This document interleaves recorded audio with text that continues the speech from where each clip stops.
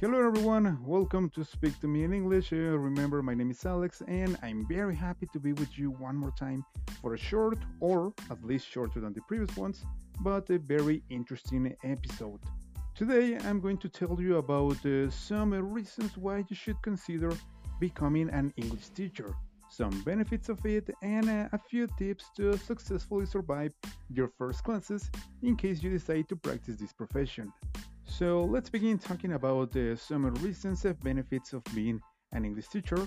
Of course, you can choose to be an English teacher just because you love the profession or because you love helping others reaching their goals, but that doesn't mean you can't get a personal benefit from your language skills.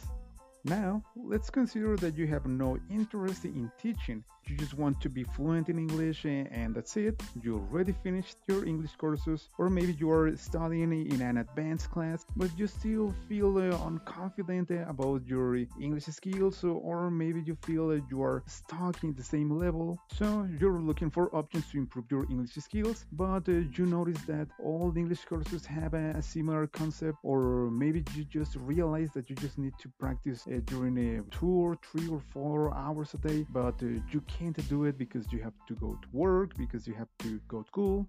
Well, let me tell you that as a teacher, you will have to read a lot of information to prepare your classes. You will have to speak several hours a day with your students.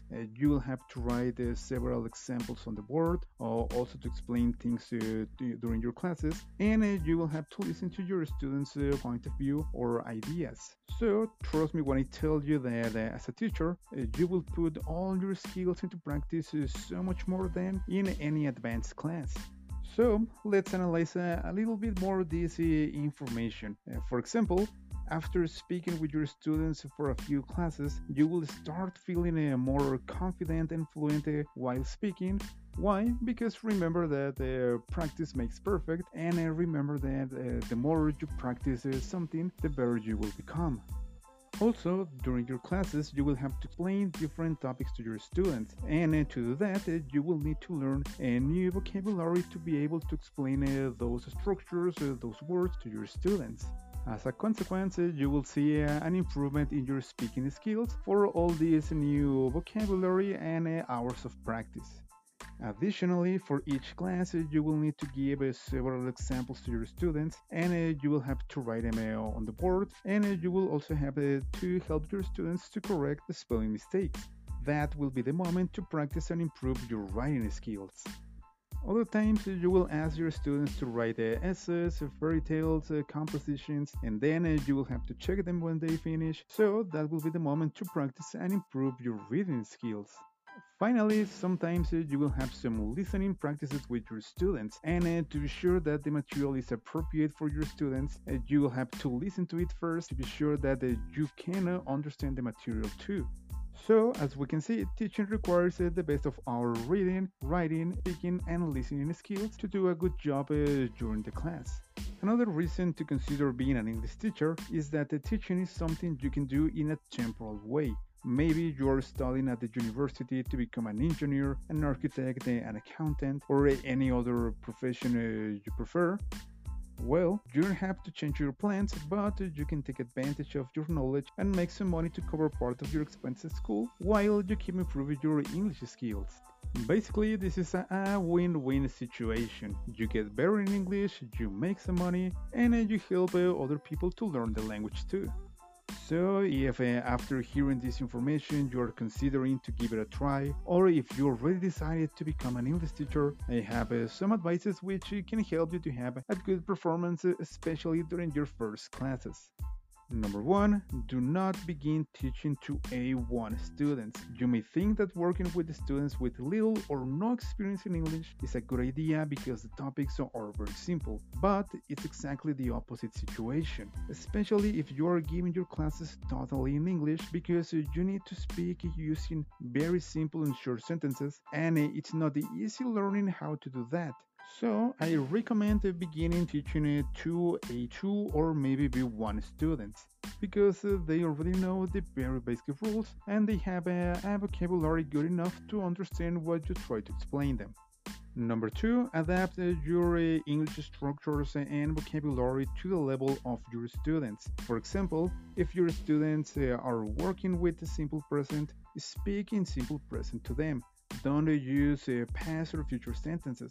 You will have a lot of trouble if you do that.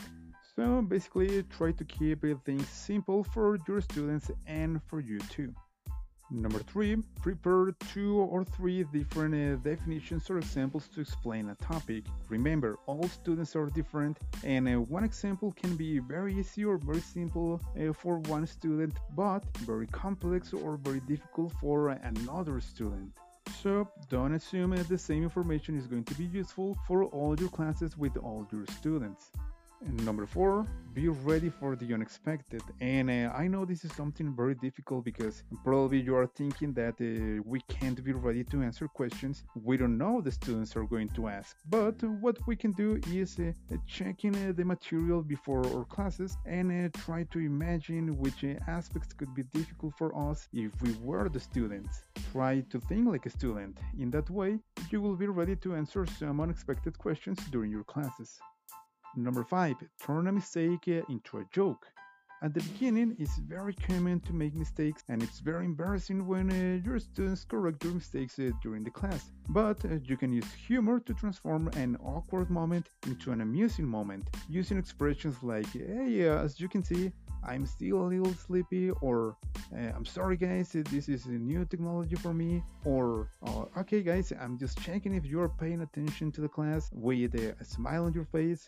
Those things, those expressions can help you to relax the situation and transform an awkward moment into a funny memory for your students.